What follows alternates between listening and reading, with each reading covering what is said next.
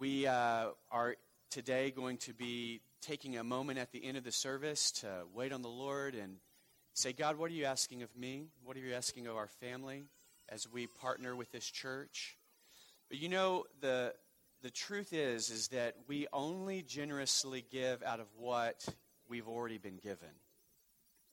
And generosity starts with first receiving from the generous God, what God has done for us. We're going to take communion here in a minute, but I wanted to remind us, and I want you to remind yourselves, and we're going to remind one another just how generous God has been to us. Amen? Amen.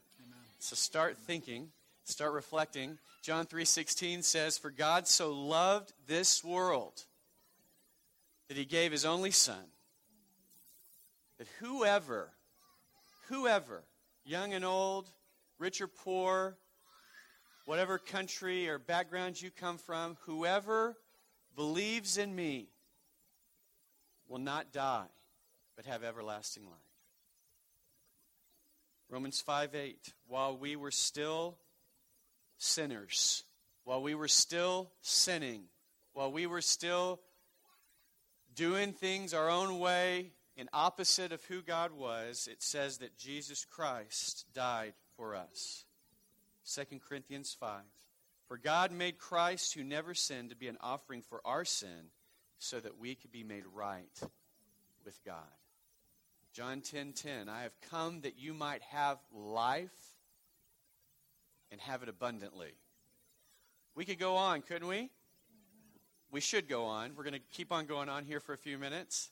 One last passage of Scripture that I've been thinking about this week, and then as we were praying over the service this morning, another person talked about it from seeing it as a picture of what God is doing in us these last few weeks. John 7:37 and following. I want you to hear this out of the New Living Translation because I want you to capture how excited Jesus is about this declaration.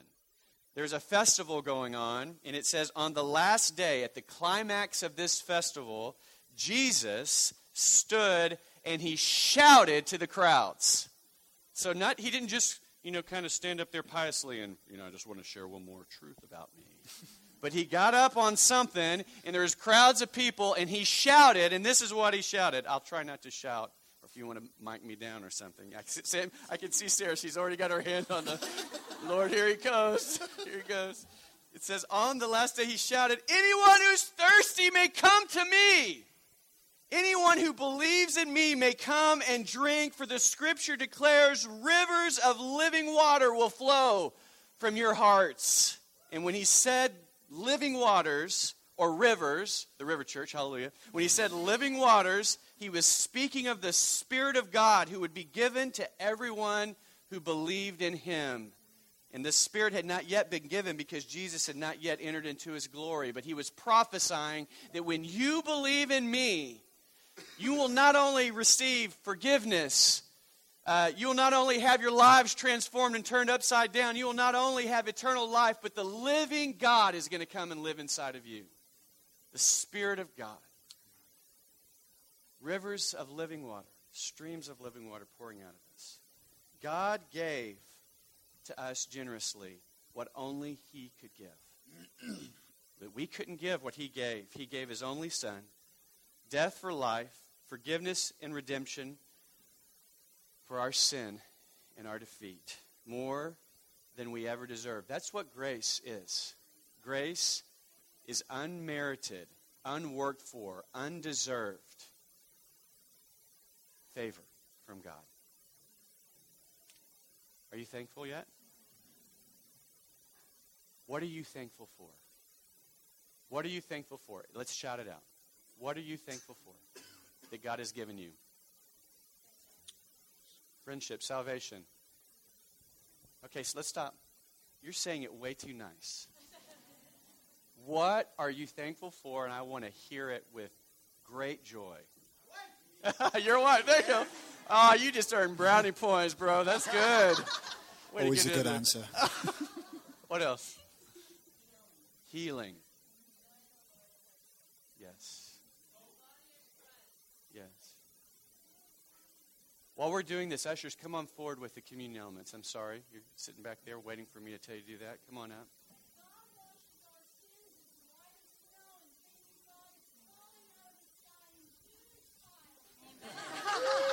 Forgiveness, grace. Yes, snow. You'll never look at snow the same way again. Thank you. Abundant 3 feet of mercy snow for me.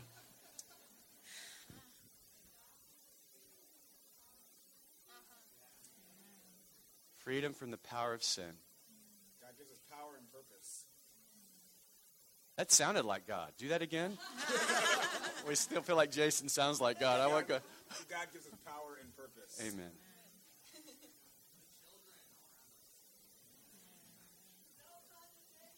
Yes. I'm sorry, we got two at the same time. Say yours first, then I think it was Victoria, but He's preparing a place for us. He has overcome. Reconciliation. Provision. Redemption.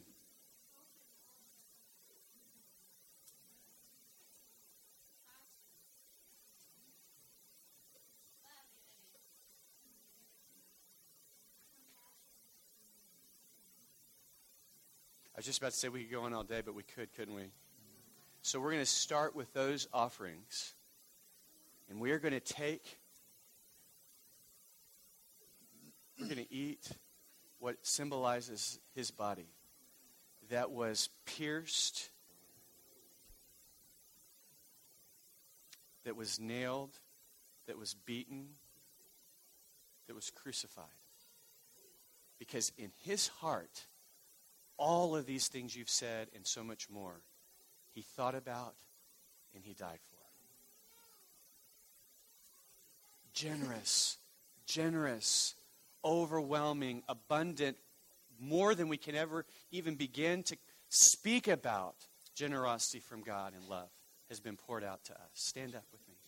So we eat, and as we drink this juice that represents the blood of Christ that was poured out, shed for you so that we could be forgiven and redeemed and set free. Let's thank God for his generosity. And I would encourage you to do this, not just the words you spoke, but could you remember the story? Can you remember the story that once you were blind and now you see? Once you were dead in your sins, hopeless, dead end, dark tunnel, no hope. And Jesus broke through and gave you hope.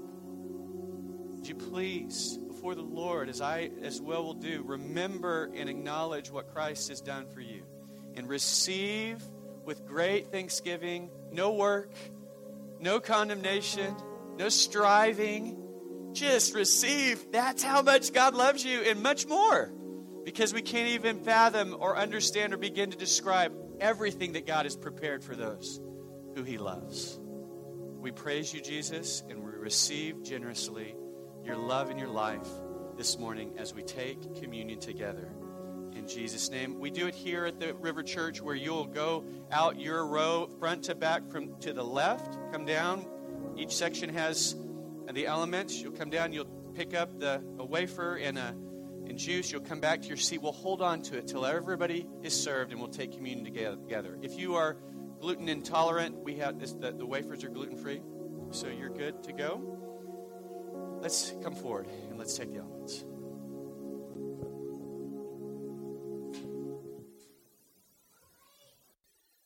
Generosity. What a great concept. What a great thought. Google definitions says this: the quality of being kind and generous. You're never supposed to use the word in your definition. I just want to remind Google of that. The quality or fact of being plentiful or large. Wikipedia says it this way: the habit of giving without expecting anything in return. It can involve offering time, assets, or talents to aid someone in need. As I kind of think about what the Bible says about generosity, I wrote a sentence that kind of encompasses at some level or some part of scriptures or thoughts or themes that I know are true about God. But I see definition as one who has, or the person who is generous, one who has something to give and giving it extravagantly, with joy, in love, in worship to God, and as an offering to others. Oftentimes, that generosity is expressed or given to those who are in need or doing the works of God. Generosity. God has been generous to you, hasn't He? He's been generous to me. And we're called to be generous people because we have something to give. And so we started out this message time or this time of reflection by taking communion together, by remembering God's generosity, His forgiveness, His grace. And you know, that's really what this whole series has been about. It's been about generosity. It's been about remembering what Christ has done for us and then positioning ourselves to be an offering back to Him, to give back to Him. And I've had so many conversations with different ones of you, and God is doing unique works in each one of you. He's doing things that are similar, but very uniquely, He is touching your place of living before Him, and He's touching your place of understanding what it means to receive from Him. You know, if the only thing that happens to you through these 4 or 5 or 6 weeks that we spend our time looking at God's generosity, specifically in the area of finances, if all that happens in you or me is that we have a greater understanding, we are more transformed by how much God has loved us, that would be a tremendous start. Because for some of us, we don't even get going on the other part of the equation because we have not received from a generous God.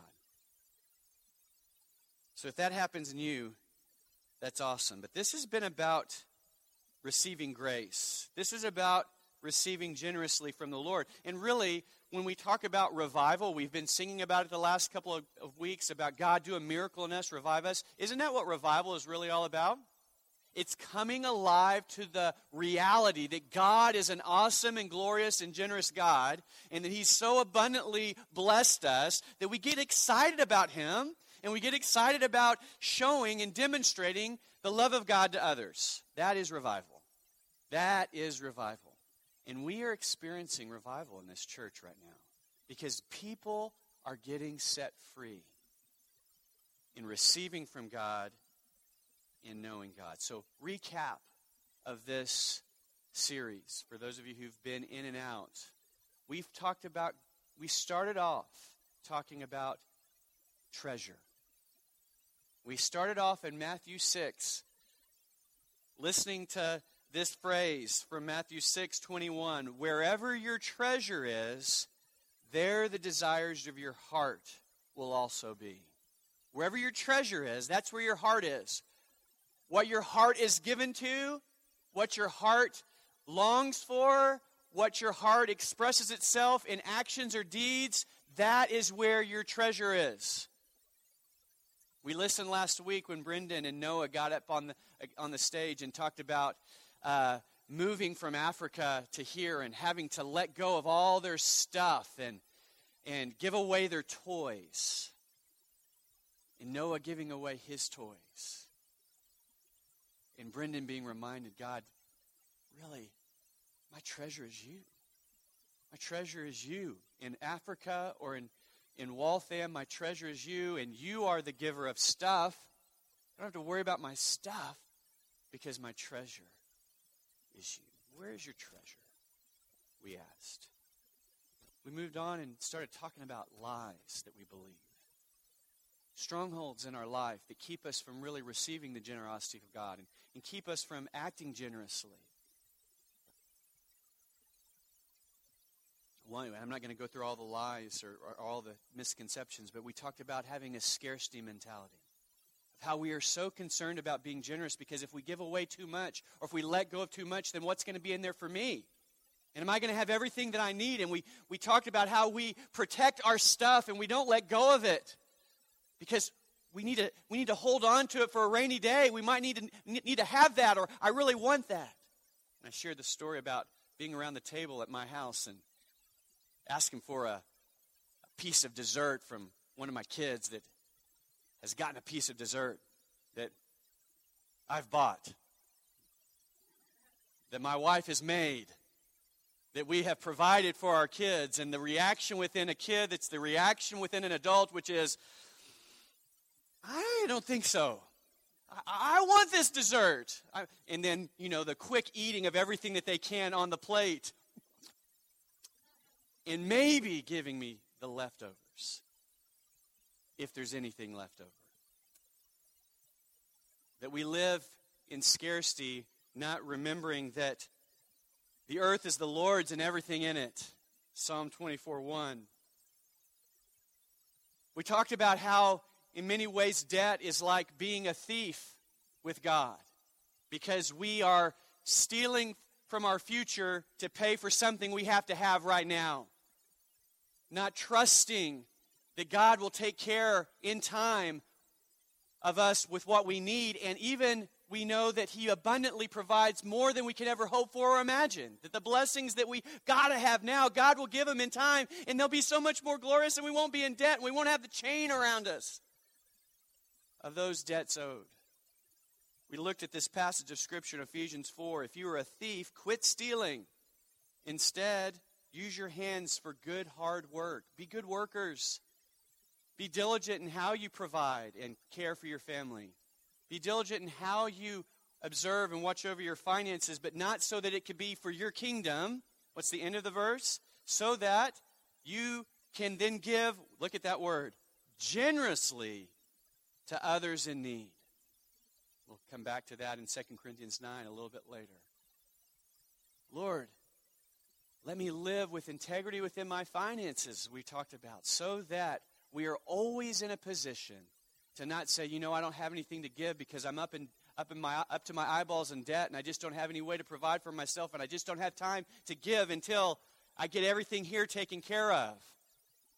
Allow God to use your gifts and your skills to work and to work hard and to manage your finances diligently and to not live borrowing against your future to have all the things you want right now, and be in a place where you're always able with joy and generosity to give to those who are in need. Who, after all, controls our finances? Ultimately, even if we think we control our kingdom, and even if we're living for ourselves or living for others, either equation, at the end of the day, all of this doing that we do is really under the authority and the control of God. And we rehearse the story of, even with great amounts of money stored up, a stock market can crash. A business can go bankrupt. A catastrophe can happen in our family. And the very barns that were full in one day can be empty. So therefore, it's not worth it to put our trust in stuff, our own control, but it's much more wise to put our trust and hope in the God who has cattle on thousands of hills and owns everything that this world possesses. We talked last week about tithes and offerings, and we read Malachi 3 that says, bring all the tithes into the storehouse so there will be enough food in my temple. And if you do, says the Lord of heaven's army, I will open up the windows of heaven for you. I will pour out a blessing so great you won't have enough room to take it in. Try it. Put me to the test. Your crops will be abundant, for I will guard them from insects and diseases. And talking to people hearing stories of people who neither grew up in an environment where they were giving towards God, or if they were giving, it was a dollar in the offering plate just to say that I gave. And receiving the truth or the testimony of not only the tithe, but God, really everything I have is yours. And offering abundantly and consistently to the Lord and to the storehouse, to the church, and to the poor and to the needy, and giving unto the Lord, and realizing that we can't outgive God. I have never seen a person extravagantly give who said, wow, I just gave a little bit too much. Now I'm in a really bad place. Never heard that story. I've heard stories where people have said, man, I gave way more than I thought I could, and God provided. Or I consistently gave, and God consistently took care of my needs. I've always heard those stories, and those stories have been my stories. But I've never heard somebody who said, you know, I was really a generous giver, and then one time I gave too much, and my whole life fell apart. Never heard that story. Because we can't outgive God. Because God is honored by faith. Because God is honored by a thankful, joyful response to Him. We ask the question, do I really trust you, God? Do I really know what it looks like to receive your love and to love you? Will you really take care of me? And around my table, and maybe many tables, as we've been discussing this deep campaign, this scripture was focused upon. It's Matthew 6:33. So don't worry about these things, saying, what will we eat? What will we drink? What will we wear? And you add whatever. Where will we live? What? How will I pay? These things dominate the thoughts of unbelievers. But your heavenly Father already knows all your needs. So seek the kingdom of God above all else. And live righteously, and He will give you everything you need. Is that a promise or a maybe? It's a promise. It's a promise. It's a promise from Jesus. Seek me. Live for me righteously. Do the things of the kingdom. Live wholeheartedly for me. I'm going to take care of all your needs. Don't even think about that. I got that covered. That's my deal. I'm a great accountant. So we've heard over and over again stories of faithfulness of how when I gave. David Pucci standing up here and saying, when we, out of our place of need, we were saving up for a house, but we felt like the Lord said, give it. We gave it, and He said, you know, we recognized right then that it was going to take an act of Congress for us to be able to buy a house. And an act of Congress actually happened. And he was able to purchase a house without that down payment that they had stored up and given. God gave them a different kind of down payment. Not only a way to buy a house, but a testimony of God's faithfulness. And they'll never be the same because they've already tested God and seen that He's faithful.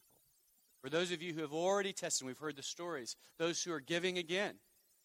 You're giving again because you've already tested God's faithfulness and He has been found faithful to you. So it's worth investing. We heard a story yesterday of someone who the husband and wife were praying, and they were asking the Lord about what to give during this campaign, and God gave them a number that was much bigger than they were thinking that they could give. And as they prayed, the phrase came to them, who is ultimately your provider? And they looked at each other and they acknowledged it's God. So you can give because He's going to provide for you. And then so some of us, as we've gone through this campaign, and this would be true for me, and I haven't preached on this, but we've come to the place of going, okay, God, how important is the church to me? Really? That's been my journey. You're like, wait, you're the pastor. Well, yeah, but I'm also a member of this church. And when I start thinking about what God's asking us to do and the number that God put in our hearts that was a number bigger than was comfortable for me, I had to ask the question, how much do I believe in the church? How much do I believe that the church is the world's hope? Because Christ, His body, His living expression of who He is who you and I are.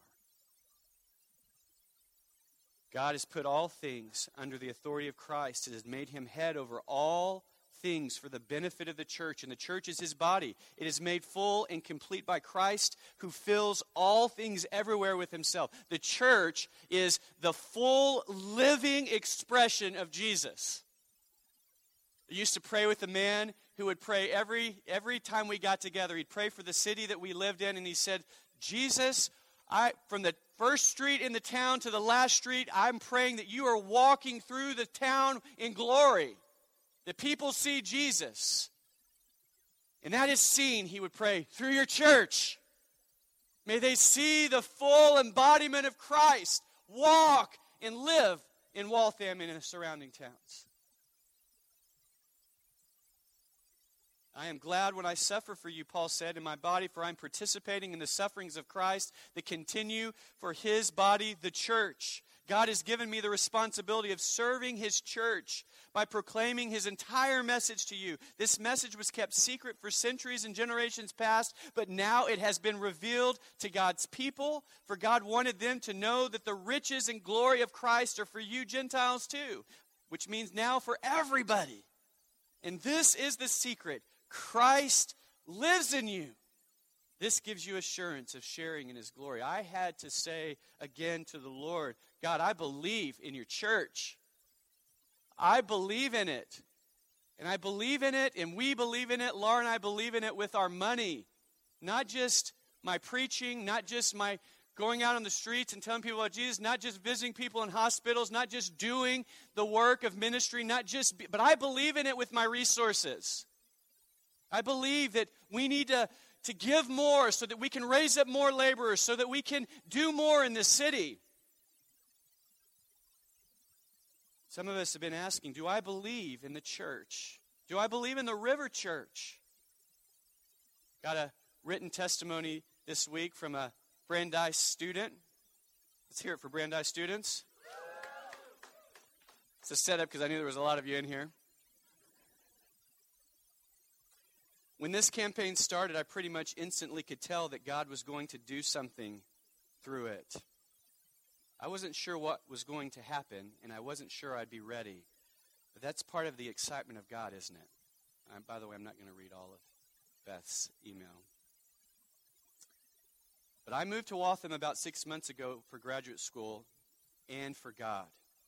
And after moving here, I was slowly finding community. But being completely honest, I think I was hesitant to really commit. I knew I was where God called me, but I was stubbornly crossing my arms, trying to dig my heels in. But once again, God opened a door, and I was called to take a step. Throughout the past 4 weeks, as the Deep campaign has been talked about and Sean has been preaching on it, I felt that tug. I felt over and over again that God was nudging me to start giving to the river.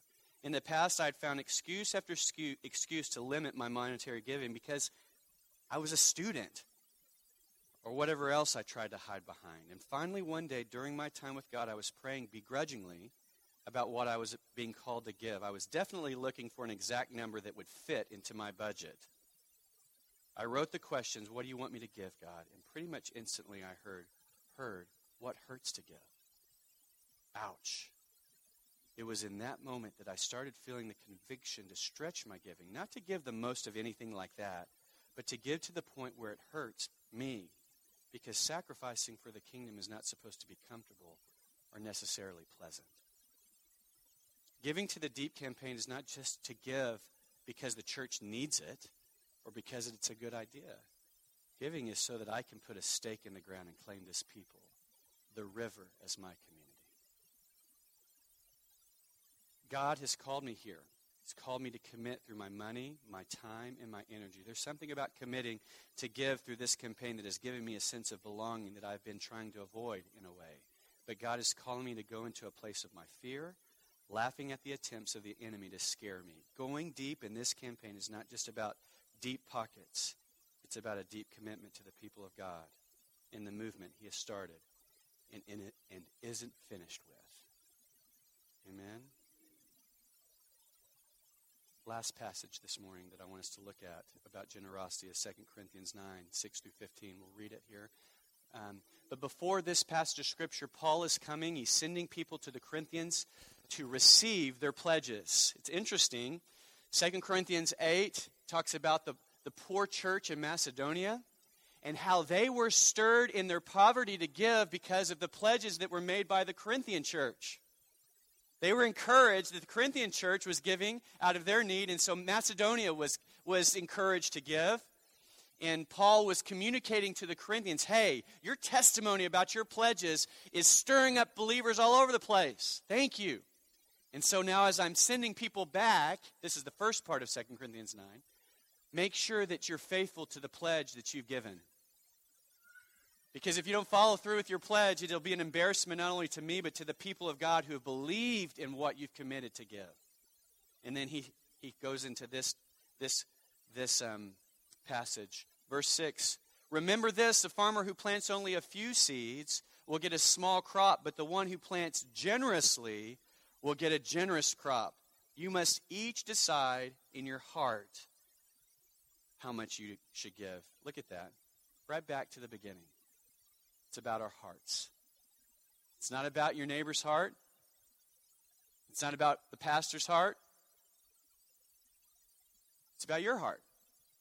What has God done in you to this point over these last few weeks, over these last few years, over these last few days, over these last few hours, over these last few minutes? It's never too late to let God get a hold of your heart.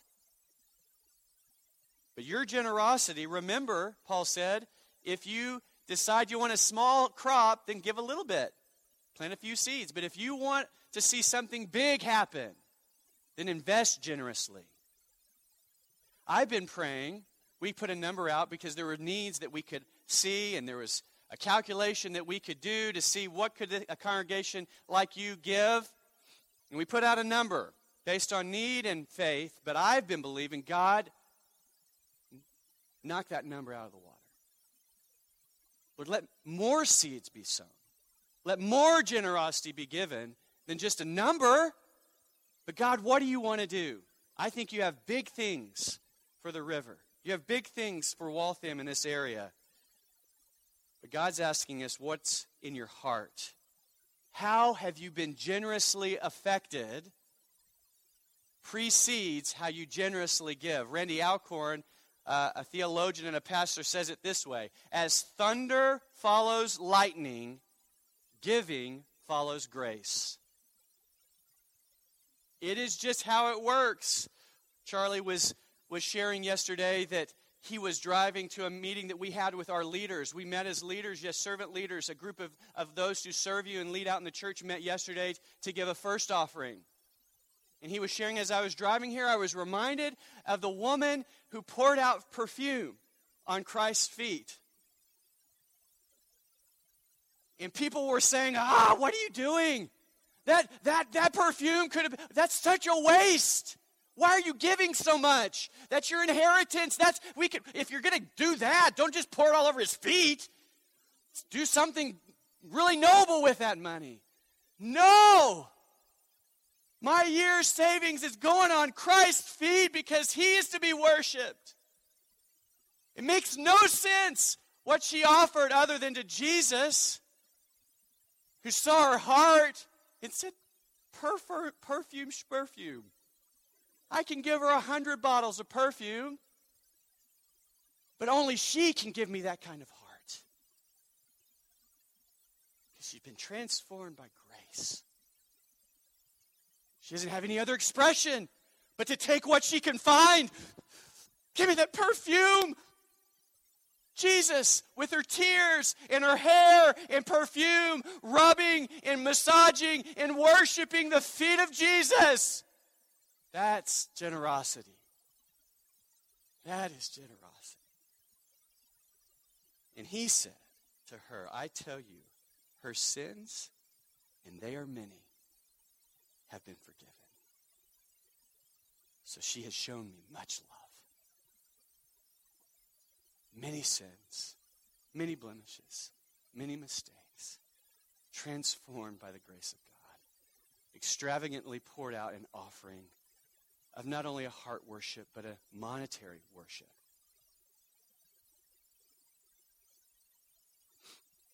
Read on. And don't give reluctantly or in response to a pressure, for God loves a person who gives cheerfully. So what does your heart say? Well, if it's reluctant, don't give. Don't give. If it's reluctant, don't give. Don't give. Reluctance ends up blaming God and feeling sorry after the gift. As soon as you put that offering in the plate, you're going to feel like, what have I done? Don't give it. If you're under compulsion, if you feel pressure from me or from somebody else or from your neighbor or whatever, don't give. You have freedom from me. Do not give. I do not want your money under compulsion. Nor does God. Because you'll end up blaming me. And you'll end up blaming the church. And you'll end up blaming others. Don't give. The only offering that God wants from us is one that is cheerful. And cheerful means that we are aware of what he's done for us. And we are confident that we can trust him. And then he can take care of you. If you have a cheerful heart in your giving, give! Give! If there's cheer and joy in your heart to give, give! And give again! Because God loves that.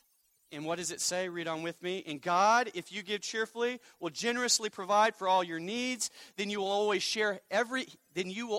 have everything you need and plenty left over to share with others. You see that theme again that we were talking about earlier? As the scriptures say, they shared freely and give generously to the poor. Their good deeds will be remembered forever. For God is the one who provides seed for the farmer and then bread to eat. In the same way, he will provide and increase your resources and then produce a great harvest of generosity in you. Yes, you will be enriched in every way so that you can always be generous.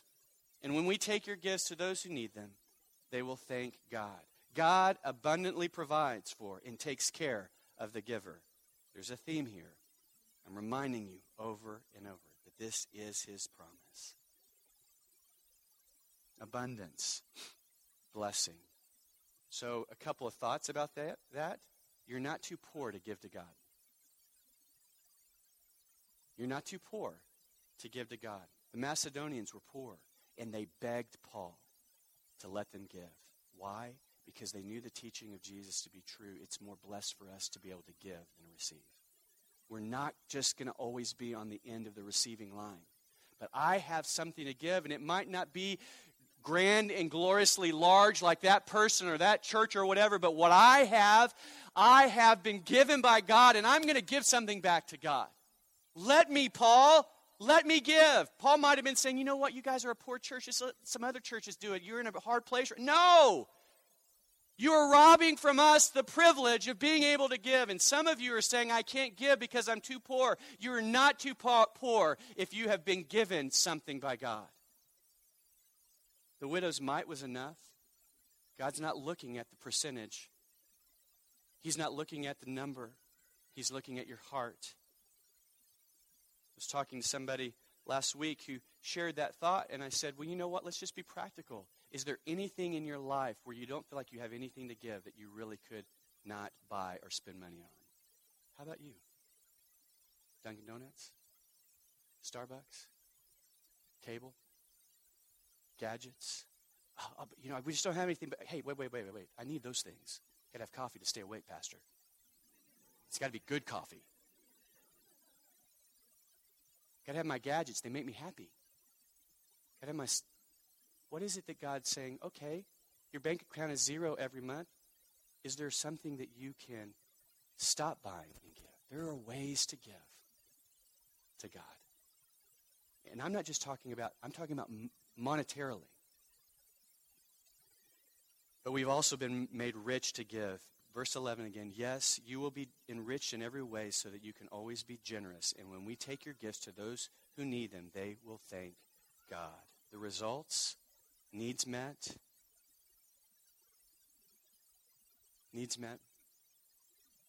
and praise to Jesus.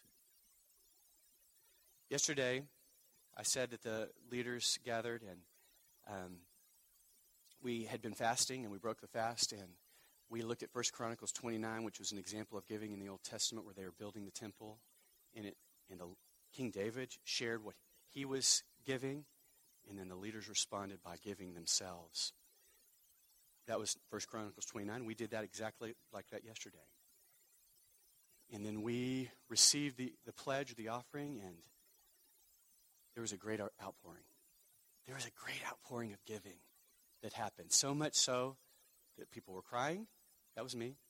And there were people that were laughing in joyfully dancing, and we sang, Lord, build your kingdom now, and we were shouting and praising God because of the glorious outpouring of just those who, and not all of our leaders, just some of our leaders that were able to gather yesterday.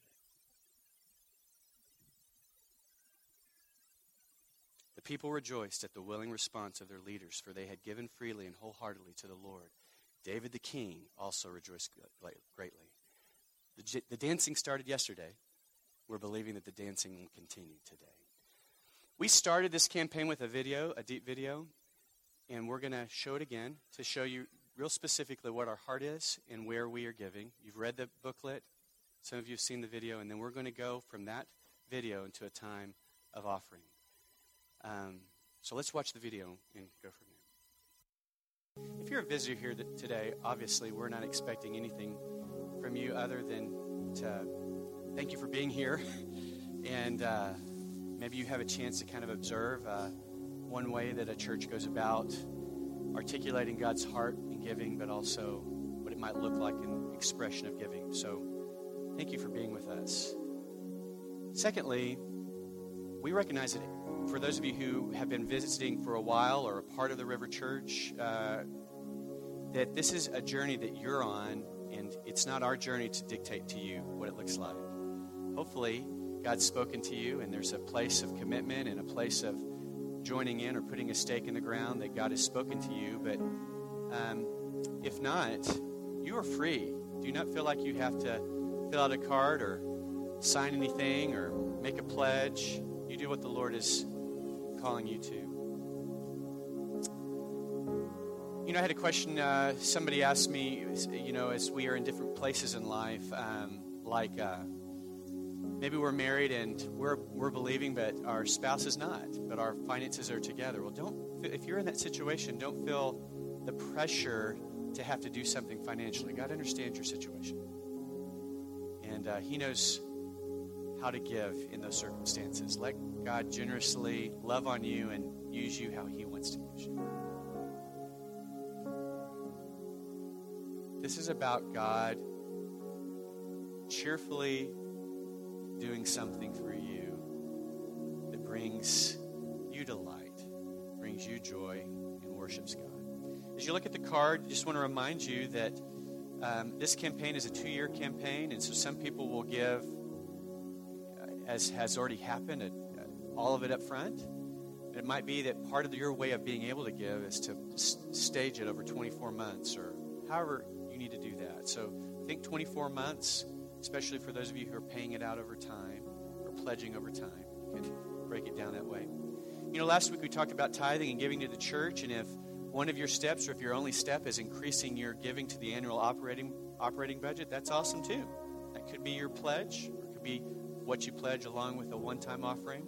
So many different ways in which God's speaking. We want you to hear that together. So the band is going to just play for a few minutes. One more thing. I love that question that was written by Beth in her email, but also was shared in a faith group this week. The question of, God, what can I give is not the question, but the question is, what do you want me to give? So as you're asking, what do you want me to give? Believe that the promise in James 1 is true, that if any of you lacks wisdom, he should ask God, who gives generously without finding fault, and it will be given to him. So you say, God, what do I do? God loves to say, oh, let me tell you what you can do. He loves to speak, and you can listen to him and hear. So as we pause for a few minutes here, let's ask that question, if you haven't already, and let God speak. When you feel like that you've heard, then you can fill out the card, or there's also offering envelopes that you can. What are you telling me, Charlie? Yeah, we didn't take up offering in the service, the normal offering. So if you want to put that in the baskets as well as you can. We have 3 baskets. I'm going to pull this basket up here on the stage. We have 2 out here. You pray, you listen, you partner with your spouse if you're married, and or your family, however you're doing that. And then when you're ready to stand up and place your offering in the baskets, you go for it. We're going to make this a kind of a holy reverent time. So if you finished, you can then be dismissed to go get your kids. If you want to stay in and worship after you're giving, you can, but we're just asking that you be quiet, that you part quietly, so that this time can be a time of reflection and hearing from the Lord. God bless you, Cheryl.